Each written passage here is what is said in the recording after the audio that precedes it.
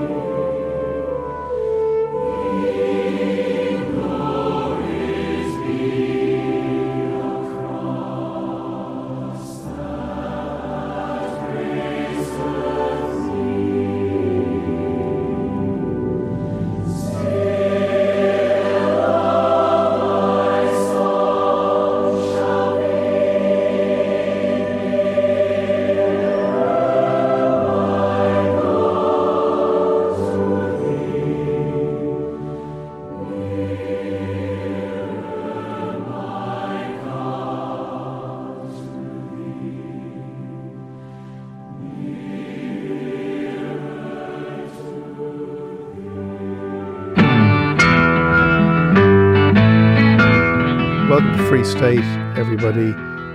Our guests, and we have 2 guests here today, they started telling a few stories just when they came into the studio, and we felt we had to get them into their seats and in front of a microphone very quickly before we lost any gold that was left outside the room. So, Joe, how are you doing? Great. Very You're happy? Yeah, to have these 2 very remarkable young men here today. And we have it's our privilege. I mean that sincerely, boys. We have Brennan and Philly McMahon sitting in front of us. It looks like a bit like a kind of interrogation room. They look like 2 young Mormons. Philly's got that baby face and chair. Honestly, giving out free Bibles. Yeah. Father Philip McMahon's going to say a few words now. Well, I'm just delighted to be here today at this charity event. And the 2 bucks would punch the head off you. We might get into that. So you boys were, I mean, I'm very friendly with Pat Gilroy, but he always talks about... Did you just call him Pat? The start I can't believe you didn't call him Patrick for this. You normally call him Patrick, no? The start of the... You just got to keep... If you want to make a point, you got to keep going with Joe because he's not going to stop. Yeah. But the start of that... I'm not to use the word great, obviously everybody knows that, but something that was very exceptional that we could see unfolding before our eyes and that enthralled us all. But Pat always talks about you 2 boys at the heart of what he called the Dirty Dozen, where 2009 you had your year and then he dropped you, Philly. I was too dirty. He said, Jesus, he's fucking filthy. I mean, he was all emotions. You were worse than me. He was all emotions. And then he said that when he dropped you, you arrived up at the house and said to him, "Do you not like me?" And he said, "No, I don't like you." Yeah. And he said that he thought to himself, "This is a guy who needs to change, but he can accept a challenge." Well, he said by 2010, he then had the 4 challenge matches against Monaghan. Yeah, great games. Where he said, okay, him and Banty agreed, look, we'll get Pat, Banty's brother, to ref. Yeah. And as he put it, they went out and punched the fuck out of each other, he said, in those games. No press, in a skein, pissy nights, as he described it. He wanted to see who had character, who could play. And, you know, if that, it's an awful pity some of those games, because Pat McMahon said to me, Jesus, you never saw the like of it in your life. Banty famously said to Pat after the first game, he says, did you get those boys out of prison? Well, I was probably walking in prison at the time. I actually, do you know what, I used to, only in reflection now, you have a little bit of a, I don't know what the word is, connection or buzz for Monaghan, you know, because they were just like us, they were just like developing and, you know, getting to a stage where they needed to find their group of players, and you see some of them still there now. How long will they be there next season, I don't know, but a lot of lads that you see in the team that Dublin just played were a part of that group, like, you know. They were hard boys. And they still are, like, you know. They were tough lads. So, Paul Casey was still on the panel with us, and Dick Clerkin, and the two lads had won a Sigerson, or certainly competed together for DCU. And during one of those games up in Inniskeen, the two lads started boxing, and it was almost like ice hockey, or the way it used to be, where if two lads were going at it, and if it was a relatively fair fight, the referees would leave it go to the end of the ground. But so the two lads both caught each other, and nothing broken but a bit of blood. And then Pat just said, right, lads, off his go. And two other fellas come on. and that was it. Tag team. I remember Mark and Rory Woods, and again, I was in a bit of better shape then. And Woods was obviously an old school footballer or savage player when he got the ball in his hands. Big strong fella too. And I was trying to give it to him, and in fairness, he gave it back to me now on enough occasions. And then after 10 or 15 minutes of figuring each other out, so it was just a healthy, respectful, sure, we'll just play the ball here because he's not going to take any crap off me, I'm not going to take any crap off him, and you want to get on with the game as well. But figuring each other out sounds like a good euphemism for whatever whatever was going on. Yeah, it was...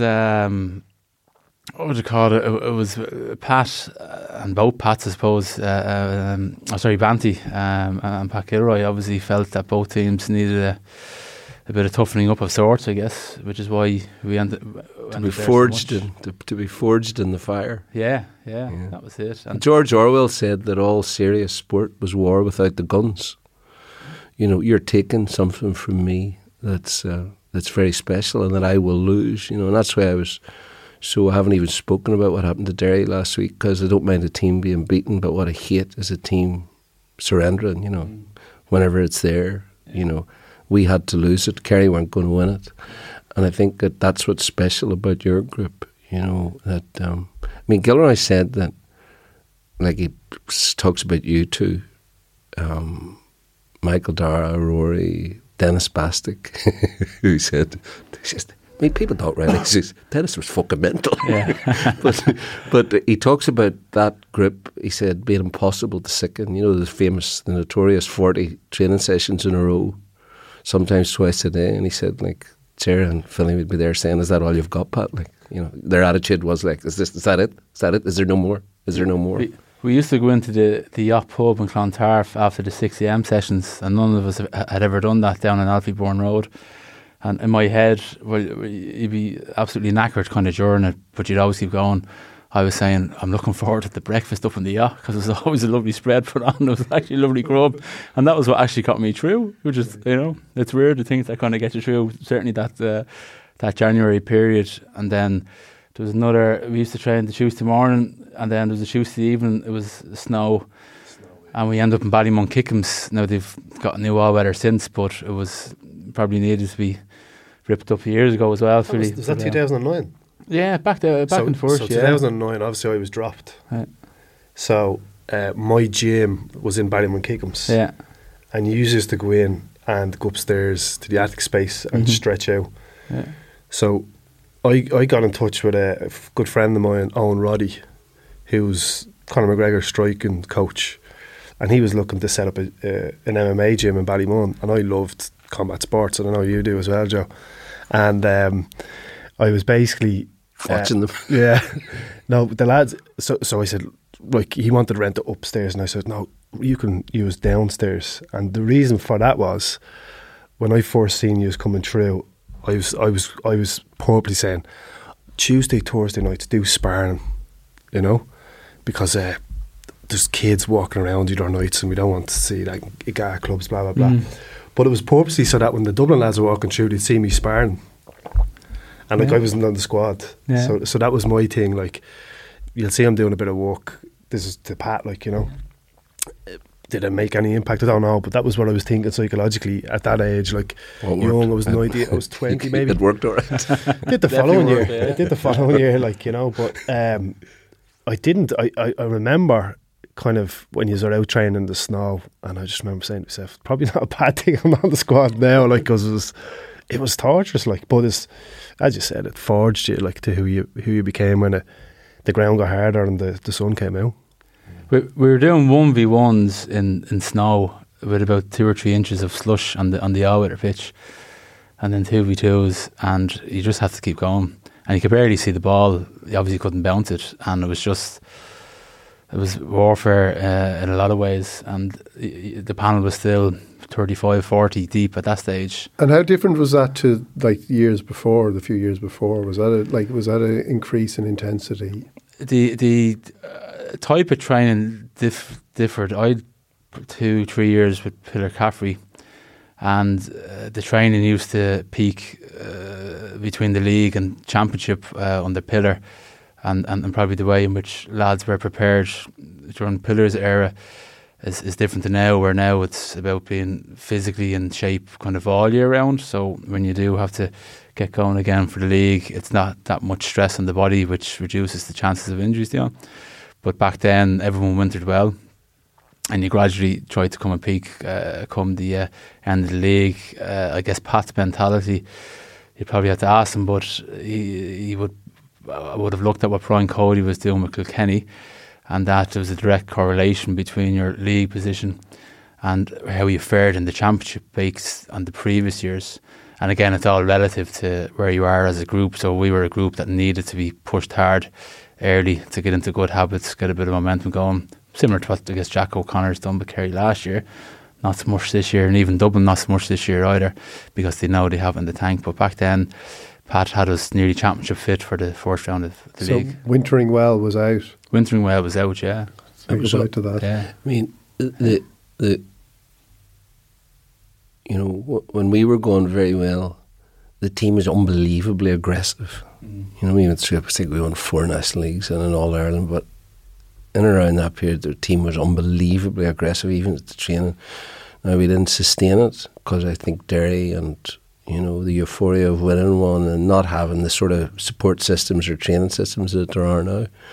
But it taught me that the game was about war, it's about mental strength and who you are as a person. And I think that, you know, when I looked at you boys playing, and I mean, Gilroy said, for example, that Ger was the biggest trash talker he ever saw on the field. He said it was just like it was. He said he used to play in the field. Because he used to say master was. You were number 6, yeah. And Gilroy says to him one day, he says, like, the fucking trash talker. He said, I don't know if you remember the day you punched the head off Kieran McGeaney.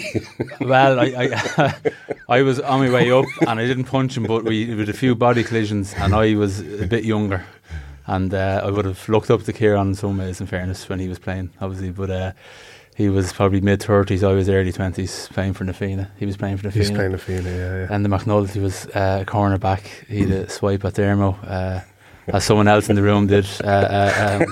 More than Joe. once. That's Joey got it there. Jesus, don't bring up Brendan McMahon. Oh, no. But, Gilroy says that he said to Ger, said to him, Ger, I mean, how do you square this with your Christian values? And Ger said, go to confession. But I used to say to Ger, what people don't know is like, I'm not very religious. I'm the typical, got christened, you know, confirmation, communion, all that sort of stuff, but wouldn't really go to mass or anything. But I used to sit on the bus with Ger on the way home, wasn't it, Ger, mostly, like, and I used to ask him about, you know, religion, and I used to ask him about, I remember us sitting down talking about, hey, do you remember that? I don't know what match it was, we were coming home from a game, we were talking about, hey, and why I think that's so kind of, why it's so important now is because you see the issues we have in society now and the hate that we have in society now.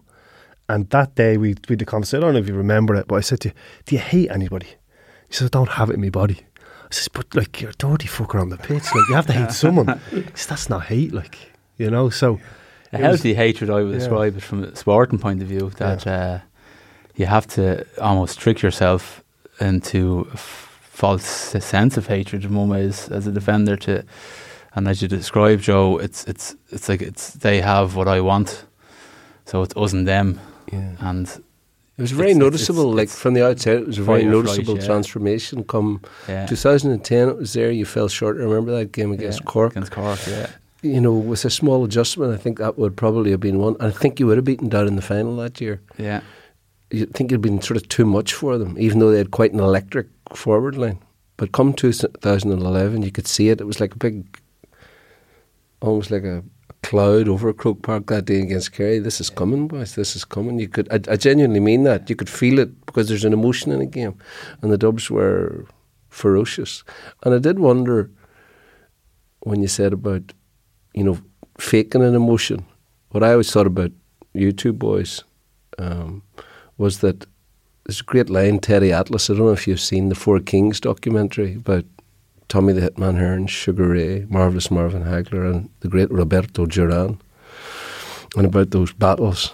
And he says at the end of the documentary, he said, you know, people thought this was skin on bone collisions. He said, that's not what this is about. He said, this is about emotions. You know, you're fighting almost against yourself. Two men in the ring fighting to find themselves. That's the miracle of it. And I always felt that about, you know, you two boys. There was a thing, something elemental from childhood, maybe. Well, you definitely have to have a chip on your shoulder. I'm the fifth of 9 kids, Joe, and there's 4 boys, of 2 older brothers, and cook stews and bats. big shoes, the shoe duty for the week, or coddle as we had in Dublin, because you couldn't. Probably wasn't enough money to get the. And you live in Dorset Street. Yeah, Dorset Street, and my dad's around the corner from the studio here in Ringsend. My mother grew up in Parnell Street, just off Parnell Street. Yeah. So you wouldn't have had much as a child, like? No, very little, and you didn't know when you're a kid. It's just. If the one thing I'd certainly, my family situation, Philly's a different story, but that bit of, say, security from your parents. Say, my mother was always there coming home from school, say, in terms of getting the grub ready, and my dad would be bringing someone out to matches or whatever, like, you know. But you always knew there was, you felt secure within the madness of growing up in North Inner City, I guess, in a lot of ways. But we were. Dorset was nearly a posh part of North Inner City, Joe, in some ways, you know. There wasn't half as much messing going on there, nor is there now, than goes on in other parts of the city. You didn't go hungry as a child or anything? I don't think so. Like, I remember times getting just jam sandwiches for school, or King sandwiches, or a pack of crisps, and which I... Pack of crisps, you posh bastard. Yeah, you lucky bastard. When you hear what school you went to. Yeah. Oh yeah, well that was I went to Belvedere College, which is you a scholarship boy there on the scholarship boy, scheme, so social diversity program. So about, I think it's up to nearly 15% of all incoming first years. They take in about, it's probably around 130, 140 students per year now.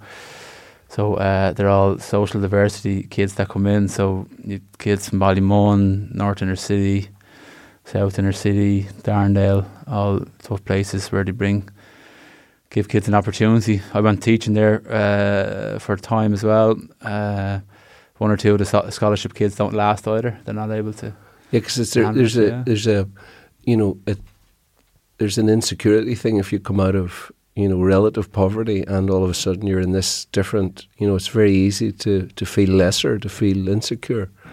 And I just wondered if that was something that drove you on. I mean, like Gilroy can't speak highly enough of you two, but he talks about you coming into the Vincent's team when you were 17 or 18. I mean, you were very shortly on the team before you were the All-Ireland Club champions. Yeah. And he said, like, this kid, what the fuck? I mean, this kid would have done anything to win. Like, this kid was, fuck me. You were like, Jesus. He said he was being trash talked one night by somebody from Kilmacud. Pat was he? Yeah.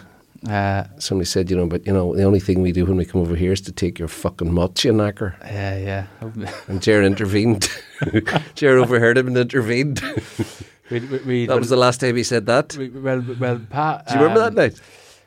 I can't remember the exact moment, Joe, but in fairness to the Crokes lads, I have a lot of time for it. Just say that now, right.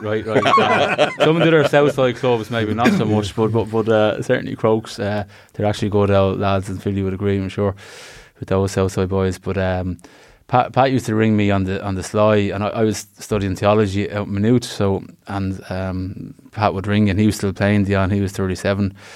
And it'd be the Friday before a game, or Saturday, but more often Fridays. We used to play a good few of our matches on Friday evenings with the Championship.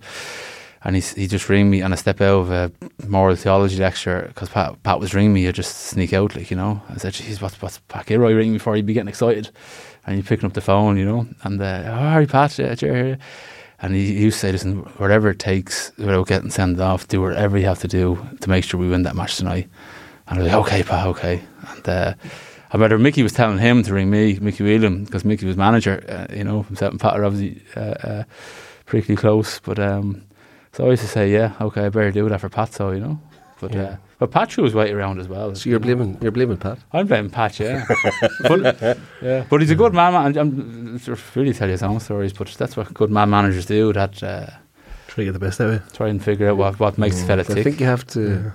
You have to have it in you as well. When you were having that conversation with Ger about hate and asking about that, where were you coming from on that? Did you have a different feeling? Did you feel like those kind of have those feelings of anger and hate? I don't know how we brought it up, but it was talking about Ger's, I suppose, his religious kind of experiences and where he was going in his career. At that stage, I think, Ger, you were thinking of maybe going a different direction to teach, and weren't you? You were thinking maybe...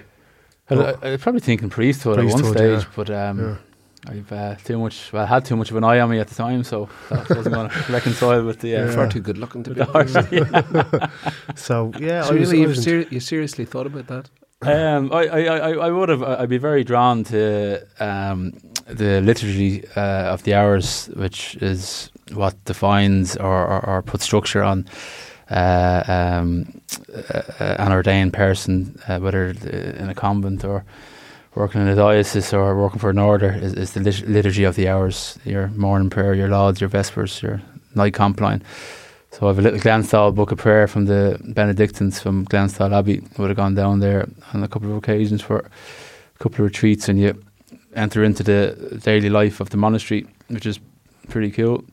And for me, Joe, I'm not ever going to impose my faith on anyone else, but it just makes perfect sense for me that there is something greater going on in the world, and that trying to tune out the bad noise that exists in the world to allow yourself to, I guess, become one or enter into a relationship with the divine. For me, I've always felt that connection. And does it bring you peace? Absolutely, Leon. Yeah. I make a lot of mistakes and still do, and mind you, but yeah, I can't. I'd be lying. I'd be going against my conscience to say otherwise. You know. Well, I mean, wouldn't you have been a marvellous priest? You know, if priests could marry, if we had a more common sense approach from the top. Yeah. You know, we'd have so many people like yourself who have so much to give. Yeah. Who would have been in that position? Yeah. I think having the option, Joe, for a guy. And again, whatever path you want to go down with this podcast, but even having females, I think that's something that needs to be looked at as well with the church. Yeah. It's about time. But to have the option to enter into a relationship with another person while it's also serving your faith, I think, why couldn't you do it? A GP can do it. A surgeon can do it. Why can't the priest do it? Or if he or she evangelists in our community, people who work, who are communitarians. Now, on the other hand, Philly McMahon, it looks like a priest. Father Philip. He's sitting there rolling his eyes off. This is not what I nodded off there. I thought it was in Father Ted there. Is that why? So he used to sit beside me on the bus. So on the long journeys back, I last share a question here, and he put me to sleep. I needed we're in Dublin, are you? Thanks, I had so much adrenaline after the game. I'd speak to Jer to go to sleep. But no, I think for me it was the curiosity piece. Like, this fella is like, just to give you some context, because he probably won't give it himself, he was the class clown of the group. Like, he was the one with the banter and the crack, and you get the young lad to go up to the top of the bus and say, go Pat wants you up there, and someone will walk up, and as the young lad, he's, Pat, do you want me? He'd say no, and everybody turn around, everybody be breaking it. little kind of, that was Jer, like, you know, putting stuff in your boots, all that sort of stuff. That was him. And then, so he's always up to mischief, and then to have this other side of him, that was that curiosity piece. And the trash talking. And the way he played. Did you heard the trash talking? Not really. I never, like, I always knew he'd a bit of. Give us an example, Jerry, of the sort of trash talking. Well, we I'll tell you an interesting one, but the guy is still playing, but they're out of the championship, so I can tell you. But in 2013 in the league, I got put off against Mayo just before half time. Don't mention Mayo in front of Joe here. He's an adopted child of Mayo here. Please do. We can edit this bit out. A certain player came up and gave me a tap on the back, and he said, "Well done, Jer. Go off now and say a few prayers, you know." So, and for yourself, that's not bad, in fairness. No, that's what that person said to me, right? And he is still playing, so I won't tell you his name because it's not fair on him, right? But when we bet him in the 2013 final, I made a beeline for him, and I went up and shook his hands, and I says, "Hard luck, I'll say a few prayers for you tonight." I love it. And I kept that in my locker for, so I was delighted with that. So I knew I was never going to lose to Mayo that day, because I said I couldn't lose to that person, no matter what would happen, you know. I think Mayo have done that a bit. Say that, tell us that again. That comment to me going off when I was put off in the league game, I held that the whole time. For years? Well, it was just, lucky we met them in the All-Ireland final in 2013, that I said there's no way I'm losing to a Mayo team, or this particular player that was playing. The mix of very, very strong personalities. I mean, there was... You boys would be far too young to remember it, but McGill did a retrospective on the great Dublin team of the 70s and how they had all prospered in their communities, most of them. You know, the massive contributions they'd made, people like David Hickey, for example, for me, the greatest living Irishman. And it's interesting, the parallels, that the modesty and humility of the group and the engagement in wider society. But I wanted to come back to Philly briefly about... You know that your father was interned with mine in Long Kesh. No, there you go. Now, your father was very 17. Your father was very young. Yeah, he was only 20. He was young. No, he was younger than that. Like Alex Maskey was only 16. I think he was 19. He was 20 when he escaped. Brian McCartney was. Your old boy would have been what my father would have called, you know, the go to sleep my weary Provo Brigade. The younger boys. You see, my father was very much a senior, you know, person in there. What does that mean? And I don't know if you're... Well, he was a school teacher, well established. You know, he was a scholar. He would have been seen as someone, you know, who you would go to for advice and all that sort of thing. And they were very self-sufficient. But I'm not sure if your father played in the inaugural Long Kesh All-Ireland Championships, which were held in the Kesh. The winners, interestingly, were Derry of that inaugural championship. Well, who would you have in terms of counties? How long was plenty of throwing boys. Tell me, how long was your father interned? I don't know, actually. I don't know. Like, see, so my dad was that type of person when he... Well, did he win about 71, 72? 70, I think 74. Aye, so he was in near the end. He was in for... But he was definitely there now. But my dad is... like, I've heard more about my dad in terms of the troubles now that he's passed than I did when he was alive, you know. So... You don't talk about it? Not really. No, you tell me little bits. And then a lot of the stuff would be in, like, just subconscious or unconscious about, you know, how he... Let's say, when we travelled back up the north every couple of weeks, I used to call him Frank, who's my uncle, like, because he was on the run, or if we were sitting there watching the TV, like I was watching BBC and UTV, like I wasn't really watching RTE. I was constantly looking at Ulster or the northern politics. Was he a Falls Road man, your father? Was he Lennadoon? He's Lennadoon. Yeah, Lennadoon. So. And so he was West Belfast. Yeah. So you grew up with him on the run, yeah. Like living. You know, you were living in Ballymun, but he was. Rewind a bit first. Yeah. So, because for a lot of the listeners, they wouldn't make the. So your father was interned, and that was obviously. I think there's a piece before that'd probably be interesting, is that he got shot when he was 16 in the stomach. Yeah. There's a video on YouTube. He shot the soldiers, wasn't he? Yeah. there's a sniper on Divis Flats shooting down the Brits, and he was walking around the corner, and the Brits were shooting back up, and he got shot in the stomach. So at the age of 16, the Troubles had just started. I think, there was civil rights marches, and he was surrounded by that. But him getting shot in the stomach certainly influenced the direction he went. If it wasn't going to already, in terms of where he was from and what was happening in terms of the nationalist community, but when he obviously got shot in the stomach, that certainly pushed him in that direction. So then he got interned, tried to escape. I'm not sure the name of the guy that actually died, that got shot in the escape. There was 20 odd. There's a song about it. Yeah. We might take it out and put there it you on go. at the end. There's your soundbite. But and then they were up in court in Newry, and they were basically in the holding cell, and one of them went to the toilet and realised the bars were loose, and they pulled the bar out and they jumped over the fence. He came off the other side of the fence and broke his ankle, and they all went on the run. There's a book by Martin Fearon.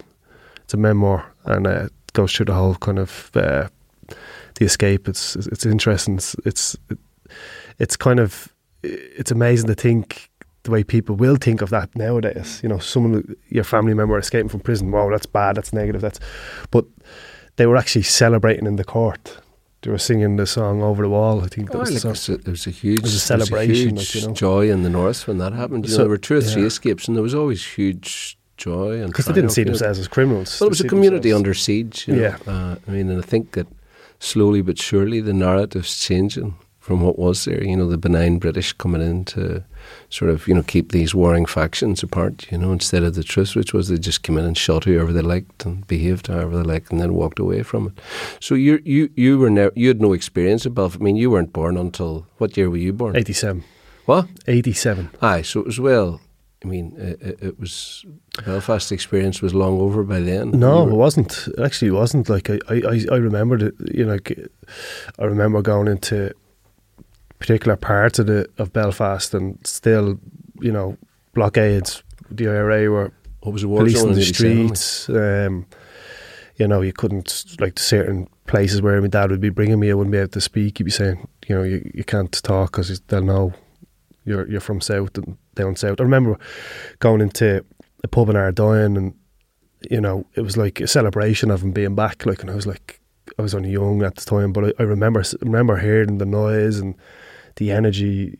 They celebrated their own coming back. When he came in the door, there would have been and he didn't have to put his hand in his pocket, and he would have had a few bob going back down the road as well. But like, I went out playing football, kicking the ball off the wall against the pub, and I remember just looking to the right and seeing Tigers Bay. Oh, I see. And it intrigued me, like, and I was getting close to seeing what was going on. Then someone called me back, like, so that's how close things were. When that'd be an ultra loyalist area, Tigers Bay. Yeah, right beside it. It's typical of Belfast. It's a patchwork of street. That's just why there were so many. I always laughed at the names. They called them peace walls. Stuff boys killing each other. This is the peace wall. Literally a stone throw away, like, Yeah. So imagine how fate would have changed, Philly. I mean, you could have been competing for Tailteann Cups with Antrim. Well, and hurling, Antrim hurler. Oh no, Jesus Christ! He was bad enough unarmed. Yeah, the hurl was taken off me when I was younger. Like, but I do think a lot of the experiences my dad had passed down into me. Like, so his, let's say, purpose of defending his people, his family and his community, and that certainly passed down into the purpose I had in terms of Ballymun being a community that has been neglected politically for years, and there's always been kind of a negative perception of the community. So there's a direct alignment from his journey to mine, like, which it's only a recent thing. I've kind of reflected on those two things and said, gee, that's where that comes from. So you're thankful for that. Yeah. When you arrived into the Dublin setup initially in 2009, what were you, 19? 19? 19, yeah. 19. And Kilroy describes this furiously emotional young man who was And basically, because he says, I don't know how you describe it. He wanted to fucking kill everybody. He says, like, woe betide the man in training who got 2 points off you and won 2 balls in a row. I mean, he said, you knew it was coming then. And, you know, I wondered whether, in a way, Gaelic football saved you. It's very hard to say, but it's certainly one of the contributors, I would say, to the journey I went on in life. Like Ballymun certainly shaped me, gave me gifts. So did my brother John's issues in terms of addiction and sport, and that pain and suffering and sport, the life skills I built up around that certainly pushed me in a direction in life, because I know some of my friends unfortunately passed away from drug overdoses and stuff like that. So I could have easily fell into that trap, you know. But if you weren't training of a Tuesday or Thursday or Saturday, or who knows what you would have got sucked into, just through idle minds, idle hands. Yeah, look, Jared, I would have had numerous opportunities to go that route. Like, I'll give you one example that I always use is that there would have been lads my age that they would have done a tour of the country robbing supermarkets. And in a smarter way than going in with a gun and saying, give me your money. Like, they used to get one of the smallest lads to pop the tills, take the cash, and then the 4 older lads would stand at the door waiting for the security guard to go in. They'd grab the security guard and they'd go on a tour around the country, coming back with thousands. And they'd be on the blocks and they'd be showing you the money and they'd be divvying it out, and they'd have the best of clothes, and you'd be like enticed. You'd be like, I want a bit of that. But I never got offered to go on that because of sport, because some days they were gone, I wasn't there. But also my brother, he was 6'4", he was out to fight, and he would basically, you know, threaten the lads, like, don't think about bringing him on what you're doing, like, you know. And I've been in plenty of house parties where there's been drugs there, and it's just been I've been very lucky to have seen the pain that John was going through, to be able to say, I don't want that life, and walking out of flats that I was in, that there was these big house parties in, like, you know. So all of that shapes you, all that is your environment. It certainly pulls you into a certain, you know, direction in life, you know. So like football wise, when I reflect back, like, it was a huge learning for me, like, you know, in terms of, like, when I went into the squad in 2008, I was that typical person that was told, we want to see what you're like in terms of how tough you are, get stuck into him. And I thought that was the way to do it. 2009 I tried to do that, and Pat Gilroy dropped me, like, because I was probably pissing too many lads off. I'm sure lads were going, he just wants to fucking hit us all the time, and he's pissing us off here. Who does this little shit think he is? So there was a learning process to that, like, you know, and eventually I suppose I got to a stage where managers realised that, okay, we can funnel this in. It doesn't have to hit anybody to an extent, but it can be an energy. My favourite bit of that was to an extent. But there's an energy there that can and be for funneled. the listeners, so Jerry's grinning broadly in approval. It's how you hit To an it. extent, there's been a lot of heavy lifting. Vincent's and Ballymun man that haven't collided, are we? Yeah. But you were too far down the other pitch. I know. The odd time Philly used to think he was Darren McConnelly in possession and he'd get caught, you know. But he was too good of a defender, you know. 1% of the skill he had. But I know. I remember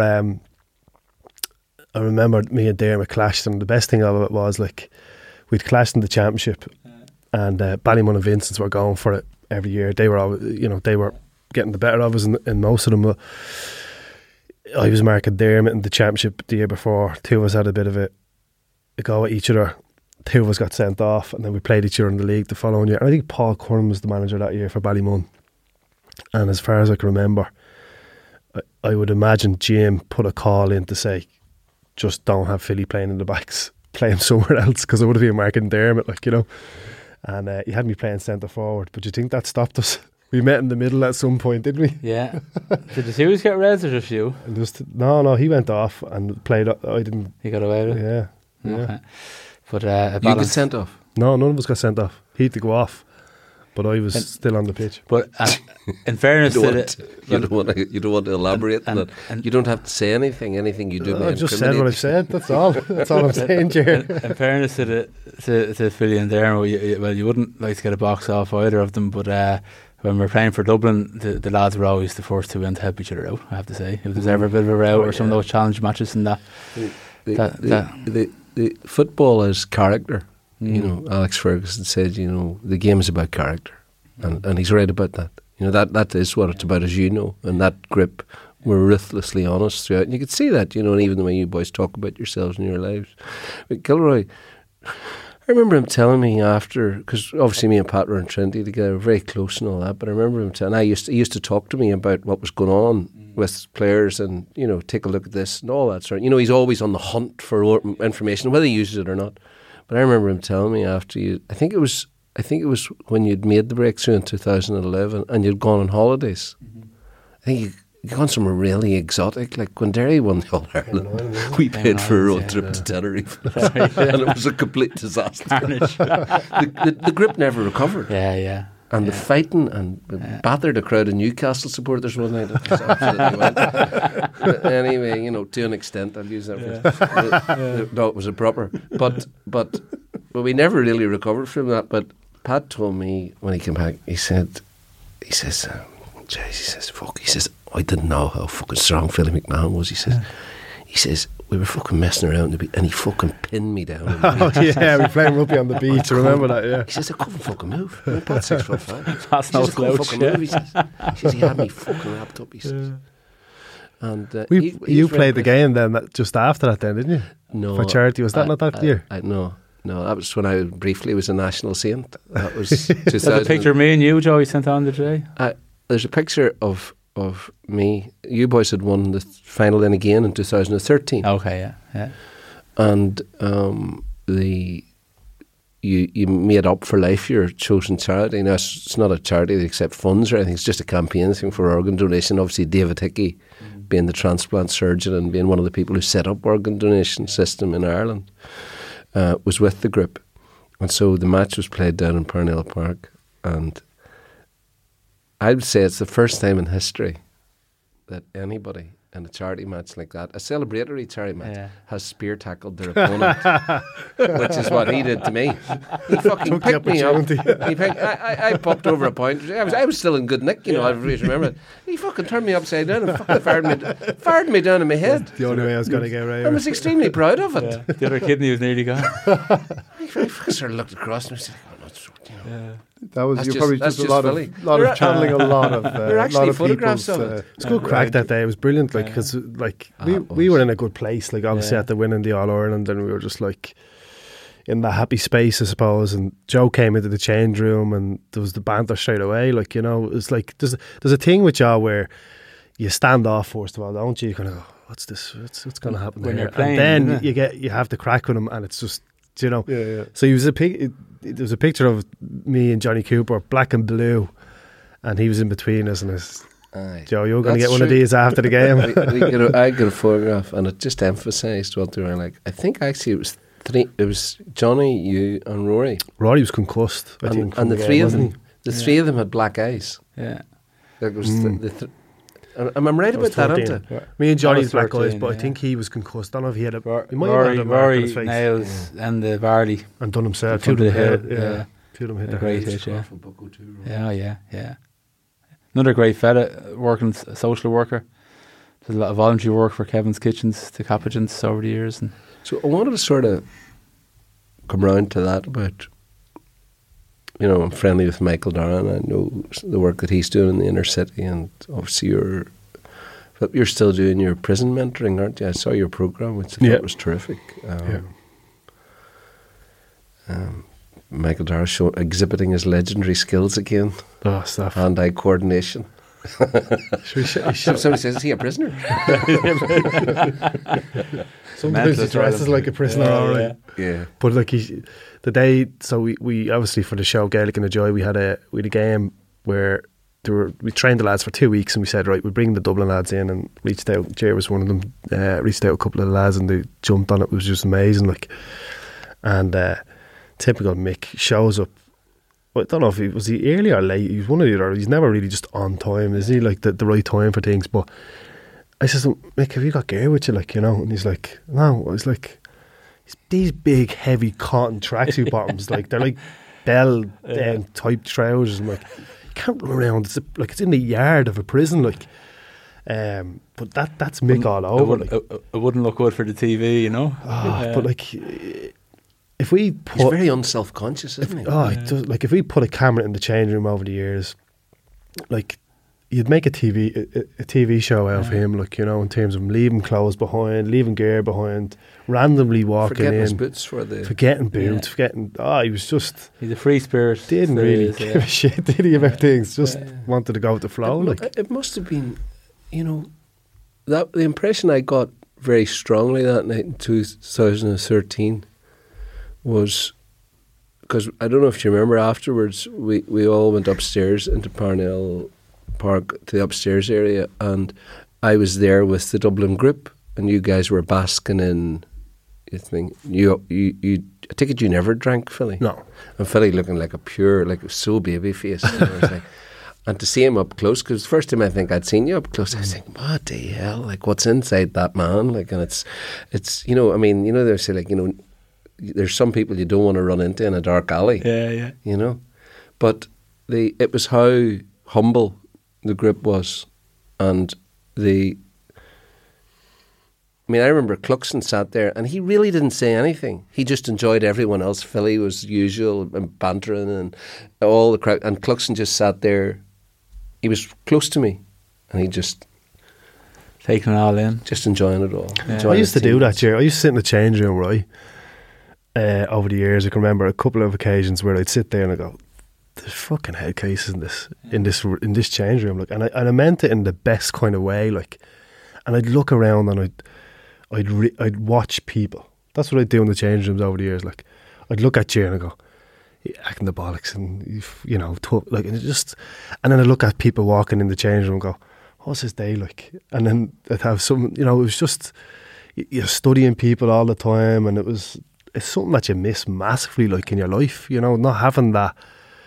You know, it nearly the thing slows down for you when you're in that space where you're just like, what was his day like? What's he doing now? How's he feeling about training now? What's going on in his head? And, you know, someone like Clucko is one of the funniest guys in the team, isn't he? Like, he's like, Rory and Jared, both of these lads had the same humour, real dry humour, but like fucking non-stop banter. And because everybody loves that kind of humour, when he says a joke compared to somebody else saying a joke, everybody laughs twice as hard as his jokes than they would because of how dry and funny it is. People are laughing at me.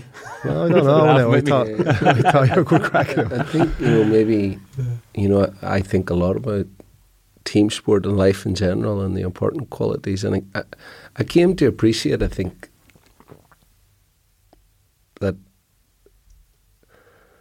that the most important quality in life is loyalty, even if it's blind loyalty. You know, that in the end there's something about loyalty that is deeper, you know, and you can say, well, look, you know, I don't care what anybody thinks about this, and that group had that, for me anyway, that bond of loyalty and trust where there's no, you know.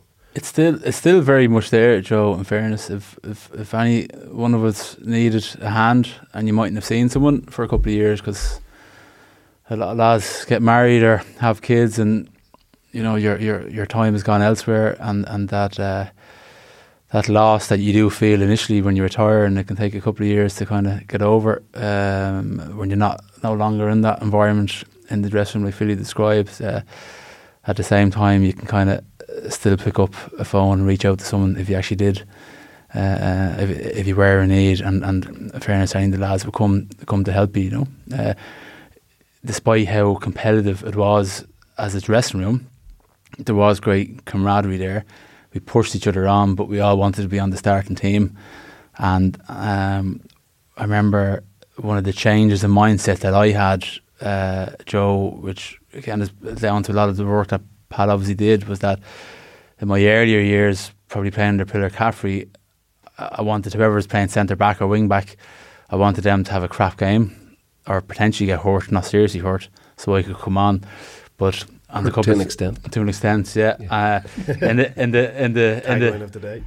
the latter years, and thankfully, while the body was fit, luckily I played most games. But obviously, like anyone, I got dropped here and there.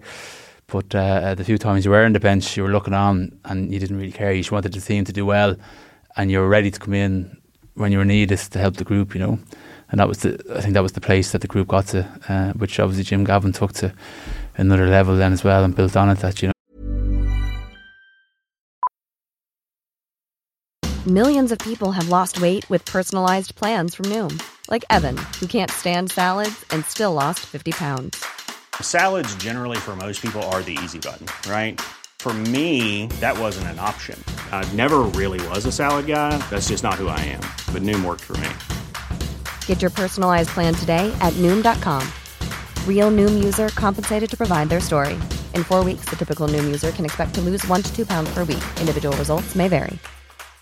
Imagine the softest sheets you've ever felt. Now imagine them getting even softer over time. That's what you'll feel with Boll & Branch's organic cotton sheets. In a recent customer survey, 96% replied that Boll & Branch sheets get softer with every wash. Start getting your best night's sleep in these sheets that get softer and softer for years to come. Try their sheets with a 30-night guarantee. Plus, get 15% off your first order at bollandbranch.com. Code BUTTERY. Exclusions apply. See site for details. Even when we're on a budget, we still deserve nice things. Quince is a place to scoop up stunning high-end goods for 50 to 80% less than similar brands. They have buttery soft cashmere sweaters starting at $50, luxurious Italian leather bags, and so much more. Plus, Quince only works with factories that use safe, ethical, and responsible manufacturing. Get the high-end goods you'll love without the high price tag with Quince. Go to quince.com/style for free shipping and 365-day returns. That sense of sort of, I remember Jim Gavin said, "Oh, look, I wanna do something for you, you know, because the organ release and stuff." And I said, "Look, there's nothing to be done." And he said, "You know, what if we came up and took your minors footballers for a training session?" I didn't even know how we were in the county final. I said, "Oh, what do you mean?" He said, "You know, we'll come up." He said, "We'll, bring up the group and nice and discreetly, we'll take a session." And I said, "Really?" I said, "Like, is this Conor Moore?" Is this Conor Moore? Because you remember the night in the Palace Bar? He stood up after I think it was when you'd won the 4 in a row. Conor Moore came in with these boys all came in, you see, into the Palace Bar, maybe about the money. And Conor stood up on the table and he took Jim Gavin's peak cap. He did a perfect impression of Jim talking about, Wexford, a really great team, I know their goalkeeper's only 13, but he's one of the best goalkeepers in the county, and we're certainly not. They're not coming up here to make up the numbers, etc., etc. But that. Those little things were the difference for me in terms of Jim thinking outside the box and how much attention to detail, how holistically he looked at things. We would have done that all over the country. Even little things like where we trained when we were on training camps. Always at the club that was there. We'd always have to train the kids' teams after that. We do a hard bit of training and then all the kids run in, and it's not like here sign a few jerseys. It's train the kids, So we'd done that everywhere we went around the country. We did that, and he would have done, he would have looked at, things like we did a game against an Ulster selection up in Ravenhill for Anto Finnegan, the motor neurons. And Anto would have came down he would have been there a lot with us, every year he would have been there. Yeah. God rest his soul, and that was Jim, that those things had a huge effect on the players and still will in their everyday lives of what they do and who they are. I remember that game vividly. I that time they came up to do the training session, he combined it with a visit to Anto, who at that stage was really deteriorating, and but was still, and Anto was like, "I'm not dying, I'm living, what are you talking about," sort of thing. And what an amazing fella, really. But it makes you grateful when you do stuff like that. Yeah, but they came up and nobody could quite believe in the St. Bridget's Club. I started saying, the chairman, it's like, and everybody came down, and it was like, I said, there's no pressure. I think we'll keep it very quiet and we'll just tell the boys there's a training session. And here they are, these 3 Dublin vans are there, John Costello's there, Sherlock and the whole group are setting up the training session just as though it was a Dublin session. He spoke to them. There was no big fanfare. The boys were like, fuck, Jesus, fuck, right? And then afterwards, I remember Tim at the back of the van handing out Dublin peak caps, his sort of peak to everybody. Costello says to me, I'm out of fucking fortune in those caps. He said, you'd think you were fucking refugees or something. and off they went. They were there for an hour and a half and they were gone. And there was no fanfare, but it was this thing of being hooked into the community and understanding the community. And I think that's what has made that whole Dublin football movement so special, because there's a lot of other teams that do well briefly. They all become advertising billboards. They're all sort of, cars, and it's all that, and it's there's a danger that the game at that level can become as superficial as soccer, professional soccer. But with you guys, there's never any sense of that. There's a sense of, you can pick up the phone and say, look, I need help, and where do I need to be? That sense of identity as, I guess, nationalists, north and south, Joe, was something that was probably lost, and it probably continues to be lost with a lot of fellas that didn't grow up in the north. Obviously, you're unique, Philly, in that your father was from up there, and his involvement up there too.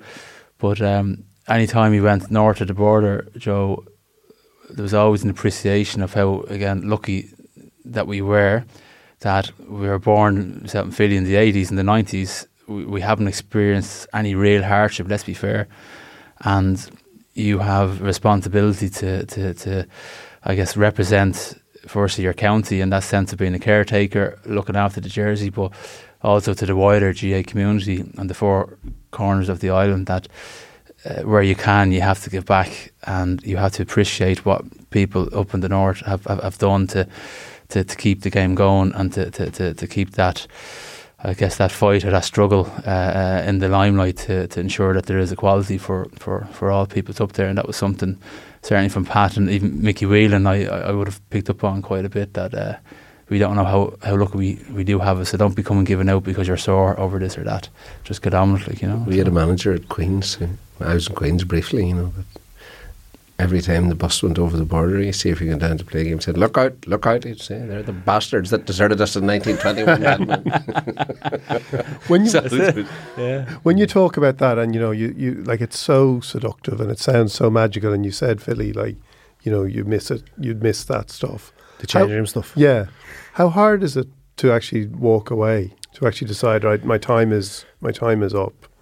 And to do that when you have that, it's not really unity in that union. Like, the decision is generally made between you or the manager, right? So it's kind of the writing's on the wall a lot of the time. There's very few that will leave when things are going rosy and you're getting loads of minutes and stuff like that. It's kind of, the time is being restricted, and you don't see your job there anymore, and you're maybe, you're holding on to the jersey too long. Maybe you need to give it to the next person.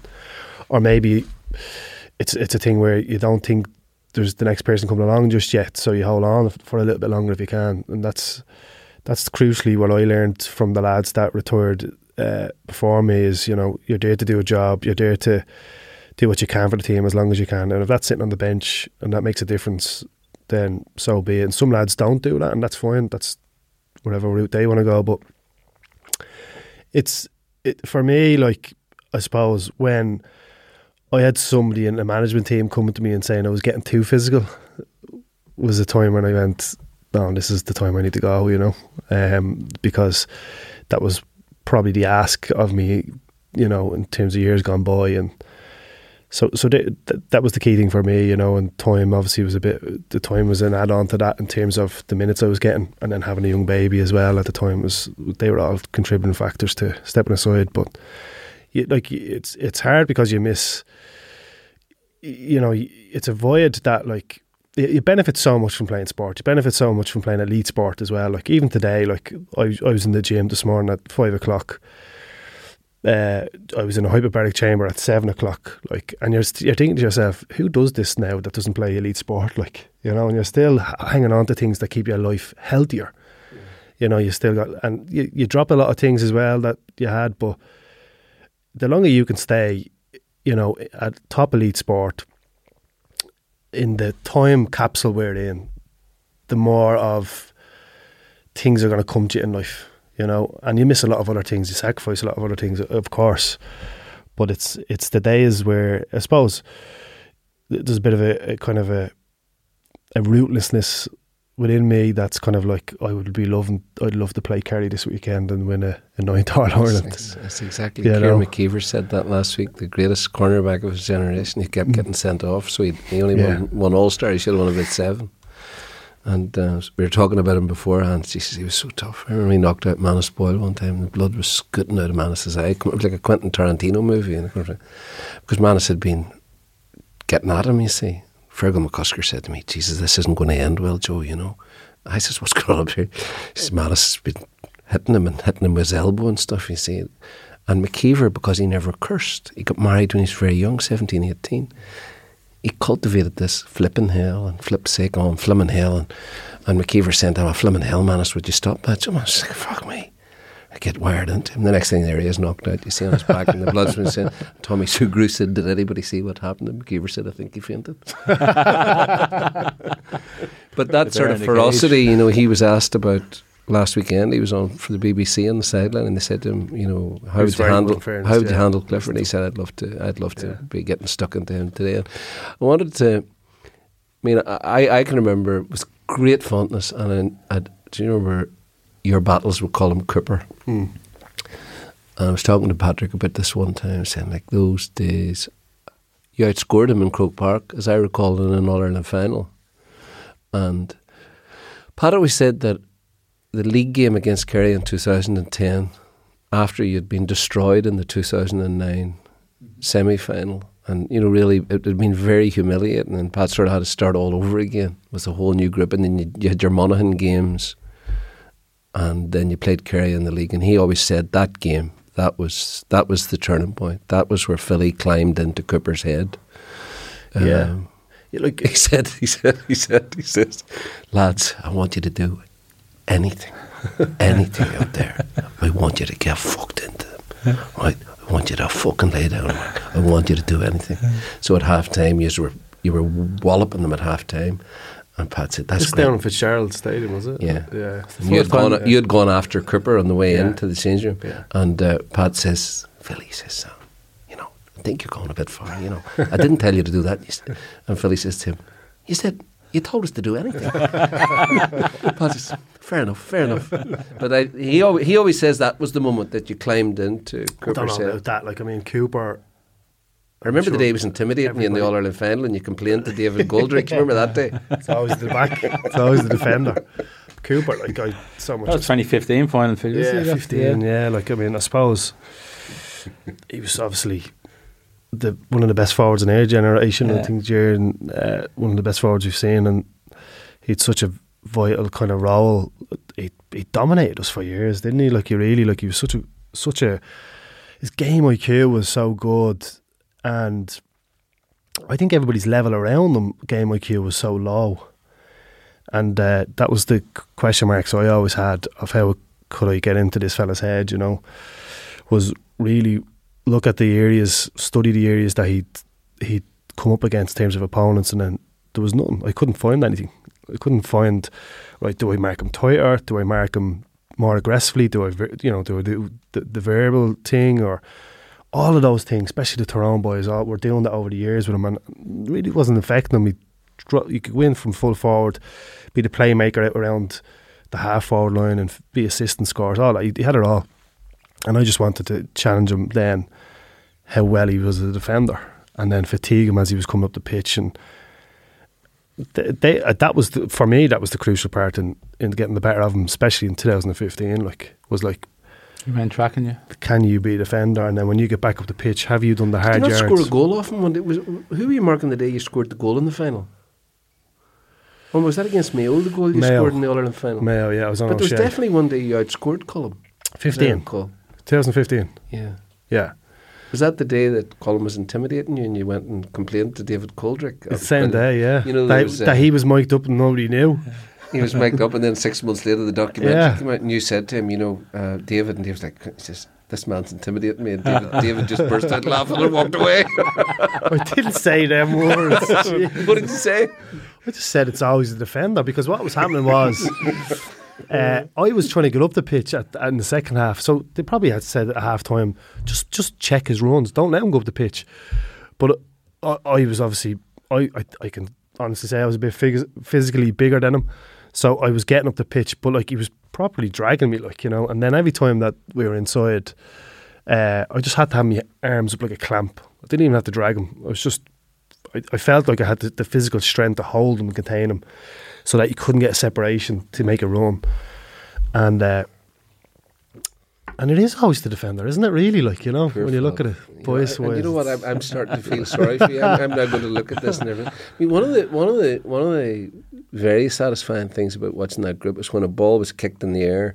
Like, I remember, you know, Kieran Dunny, who sort of, I suppose, Uncle Clifford came along, was probably one of the most devastating players that the game has seen under a high ball. I mean, Aidan O'Shea is superb under a high ball. But, I mean, the way you guys in the full back line went to work, smaller guys, and it looked almost like a plan that if the three of you hit him at the same time in the air, then there wasn't very much the referee could do. I mean, all of you were off your feet. All of you were hitting them very, very hard.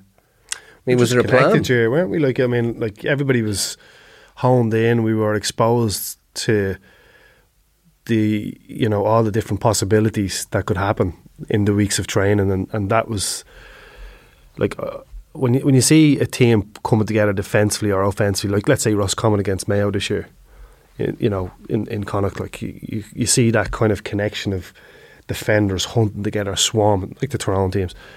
That's exposure. I would feel. I think that's exposure, that you're preempting. I've seen this in training. Right, what am I doing? Who am I helping? Who am I communicating with? And we've done that constantly, like repetition-wise, hundreds of times. There was stuff you would have worked on if you were marking someone like an Aidan O'Shea or Kieran Donaghy coming in. You knew that you weren't going to out-jump him as such, but so the setup would be, depending on how close the ball might be coming towards the square, your only job on him was to not let him catch it clean, and someone else has to come in and win the ball off you, so to speak. So you were hit them in the ear, or it's whatever you have to do. To an extent, and then Clucko or whoever be coming in the half back line would be coming in. That's a crucial part. Clucko behind you, like over the years, it would give him nearly a free run at it. So he's not. Sometimes he mightn't be leaping over you and the full forward. He'd be just going nearly a clean run for the ball, you know. And then you always had the cavalry were coming in quite well, and we were good at creating the +1 in fairness over the years. So, do you have demons, Philly? Do I have demons? Yeah, everybody has demons. I think whether you call them demons or not, I don't know. Like, do you sleep? Do I sleep? Yeah, really well. But like, there's. I'll give you an example of a demon. Like, I would have dreamt or fantasized on hitting people's shoulders and stuff like that. It's weird. Like, I don't know if Jerry, you would have experienced that. Like some players visualise a beautiful score, a beautiful pass, or I'd visualise hitting someone square on the shoulder. In your sleep? Not in my sleep, not as like. But I mean, demons, as in, you know, things that are there that you have to deal with yourself internally. That you nightmares, you know.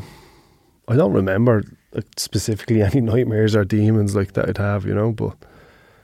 What was the cage fighting all about? You know, you started to do the...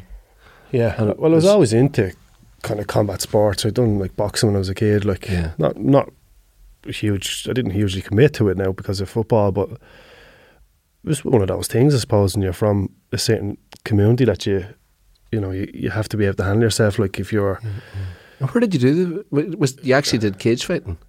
I never fought. I trained in it. So I trained in it in my off season for probably 4 or 5 years, you know. Yeah, that's how you learned to spear tackle boys in charity matches. Well, do you know what? I became more calmer. That was WWE when I was younger, watching it as a kid. But now when I was younger, when I was doing it, I actually became more. My discipline was much better, like, because you were able to contain yourself and respond the right way to certain situations. Where some punch you in the face and you don't punch them back, and you're thinking of, right, which position do I need to get this fella into? That's no different to on a pitch when somebody gives you a slap and you're going to go, hold on a second, think about this for a second. So as much as I'm seeing myself and Jerry are probably in a similar bracket the way we played, but like I've very little red cards. Like I think I've only had one straight red that I can think of up in Derry when someone was hanging out and I swung back. But apart from that, I don't think I've any straight reds after that, you know. So that would have been in a peak part of my career where I started doing MMA and I suppose gaining a value of discipline. Like, yeah, I suppose also you weren't going to be playing for the Dubs unless you were able to stay the right line. Exactly, yeah. Pat and Jim would have been, you know, you get one strike and after that then someone else is taking your jersey. Like, what is it? I'll ask you both. What is being a champion? What is being a champion? What is it? I don't know. I think being a champion is in a team sport that we play in. It's doing something bigger than yourself, you know, and having an experience of that and giving energy to people is a champion. Like, you know, it doesn't mean winning things. You know, I don't think All Irelands are massive, and I'd be wrong to say that, you know, it's not a part of being a champion. But I think playing sport at the elite level for me was a big thing because of maybe people from my community see me as somebody I could look up to as a role model possibly at certain times, and I think that's bigger than anything, you know. That's a champion for me. Someone that changed their life, someone that maybe impacts someone else's life, someone gives energy, someone that helps somebody. That's a champion for me. In team sports, a champion is being incredibly lucky, Joe, and being born at the right time and having the right people around you to guide you in the right direction. And then all of a sudden you end up in a group of like-minded, fanatical, committed individuals being guided and managed by incredible people. And next thing you know, in my case, I've won a few All-Irelands and Philly has won what have you won now? Few. You've won a few as well. So I think from a team point of view, I think luck has an awful lot to do with it. In terms of 2 lucky Club All-Irelands, 3 lucky Sam Maguires. Yeah. It's not it. I don't think I can run with that explanation. But if you want to ask me if you want to ask me what is high performance or what does an elite what does it take person to do? be a champion? I'm asking about you. Well, to be a champion, you said you could have said a few minutes ago, Joe, you're actually competing against yourself the whole time, and that it's, even though you're doing runs with the group or you're having in-house A-B games and you know your man on that team is trying to get your place and you're trying to hold your place or win back his spot, it's ultimately you're actually competing against yourself. So when the little monkey on the shoulder kind of pops up and says, you can't do it, I know you're too sore now, you're too tired, or your man's had to win the last 2 balls, forget about it, or you got skinned today, you're finished. It's actually being able to say, well, fuck off, you. Yeah. And there's a sense of sort of, Gilroy said about you too, because I was asking him about it for him, and he said, like, he said the best way to describe him, he says, you know, they were absolutely bemused, he said, at the idea that somebody might be better than them on the field. He said they'd like absolute self-confidence, and if somebody did well against them, they would be bewildered. You know, it's like, what the fuck is that all about? You know, I definitely remember the earlier years. I was much more mouthy, and I played a good bit of soccer as well, Joe, at a good level, and then rugby as well. But and there was a lot of trash talk in the soccer and a bit in the rugby, funny enough now as well, although not back to the referees. But and that carried over to the football, and you used to nearly dominate and intimidate a lot of guys. But in the same way that Philly described, trying to how to get inside a Gooch's head in the 2013 semi-final, I tried to physically grab a hold of him, but it didn't work out for me on that occasion. But I remember playing against the Tyrone boys, and is it Brian, not Brian McGuigan, who was centre forward for them? Is it? Yeah, McGuigan. It was a great guy, yeah. Brian, and he was actually trying to mount at me, trying to get me put off, or for me to react to hit him in that 2011 quarter final. And in and around that time, I began to change my nearly outlook in terms of going onto the field. And in the latter stage of my career, I rarely said nothing. And I figured the silence was probably more scary than the mountain, and just hit lads hard with your body and dominate them as best you can, you know. I think for me it worked really well throughout my whole career because where I was playing. Yeah. I was playing in the full-back position, so my job was like, it was a game of chess. It was like, what is he thinking now? And if he's thinking of making this certain run to get this ball in a certain zone, well, then I need to get him to think something else. And the more I take away from his thoughts, the more he loses focus, the more I'm impacting his execution or his movement. And the better defenders do that, they're actually quite proactive. And I don't even know if that was something you were probably coached. I think fellas just do it, show on the end where as the ball is coming down one wing, I'm going to give your man a nudge or do something smart or pinch him wherever. So he's looking at me instead of looking at the ball, and all of a sudden he loses focus for a split second. You know, it's great. Lee Dixon said, always show him where you want him to go. Yeah. But did Franz Beckenbauer say a lot of players are faster than me from A to B, but I never started A? Yeah. Well, that was me in centre back now. I wasn't fast, so I used to be trying to read the play the whole time. Yeah. You know what I mean? So, but on the one occasion I got skinned, and it's terrible. Even nearly 10 years later, you're still holding on to it despite what you won.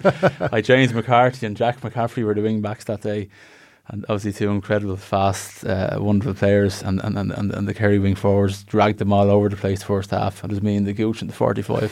I was goosed. You know? You were gooched. Was it the same year that you accidentally collided with Declan O'Sullivan? Was it? That was 2011. Yeah, that was Michael Dara's fault as well because he pushed him into me. That was an obvious accident. That was a big change, like in terms of that game, because of how dominant Declan O'Sullivan was over that season. Like. Yeah, and then he was gone after that. Was he? Did he get taken off after, or was he? Well, he probably should have because he concussed, he got caught for a couple of plays. He was caught for the goal. Yeah, the goal. Yeah. And they're the things when Philly's dreaming about hitting fellas as a defender. Like, it's not often you actually celebrate a block, or you celebrate dispossessing a guy, or you celebrate getting out in front. People go for the real entertainment for the non-intuitive, intelligent viewer is how many points did your man score? How many points did he get? Not but how many times did he actually block his run? How many times did he track a runner? How many times did he get down on the foot? And when you're trying to celebrate those things as defenders, what I would say to teams now, when you're coaching them, it's actually, particularly where teams are well matched, it's like a war of attrition. That most of the top 3 or 4 football and hurling teams physically are being prepared in quite similar ways. And again, if you were to go up to Philly's gym and test them with their strength and their power and their 1K time trial, it'll all probably average out the same, I would imagine. But it's that war of attrition. How hard can you continually hit? And in the last 10 minutes, that's where the games are won. What are you prepared to do? Listen, that 2011 game was the day you cut out respect for yourselves, and it laid the foundations for, I think, the most extraordinary era of Gaelic football that we've seen, the most extraordinary domination by such a fascinating team. I want to say to both of you, I think that GA people everywhere are very proud of you, and I want to wish you both well in everything you do in the rest of your lives. It's been awful difficult for me, since Ger said that earlier, not to imagine him sitting there in his priestly robes. With a few kids. Full back. It wouldn't be the first. The knock on the door, Joe. Huh? The knock on the door. Listen, boys, thank you It's so been much. riveting. It's been really, really riveting talking to you today and listening. Thanks, lads. Cheers, guys. Thank you. Мы успели в гости к Богу, не бывает опозданий. Так что ж там ангелы поют такими злыми голосами? Или это колокольчик весь зашелся от рыданий? Или я кричу коням, чтоб не несли так быстро сани? Чуть помедленнее, кони, чуть помедленнее. Умоляю вас, вскачь, не лететь.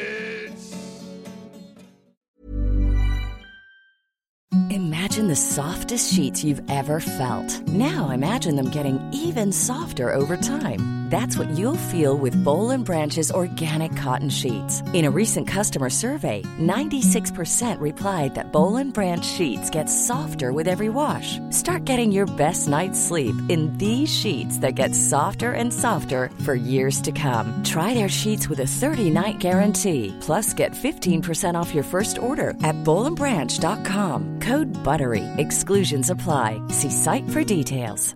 Even when we're on a budget, we still deserve nice things.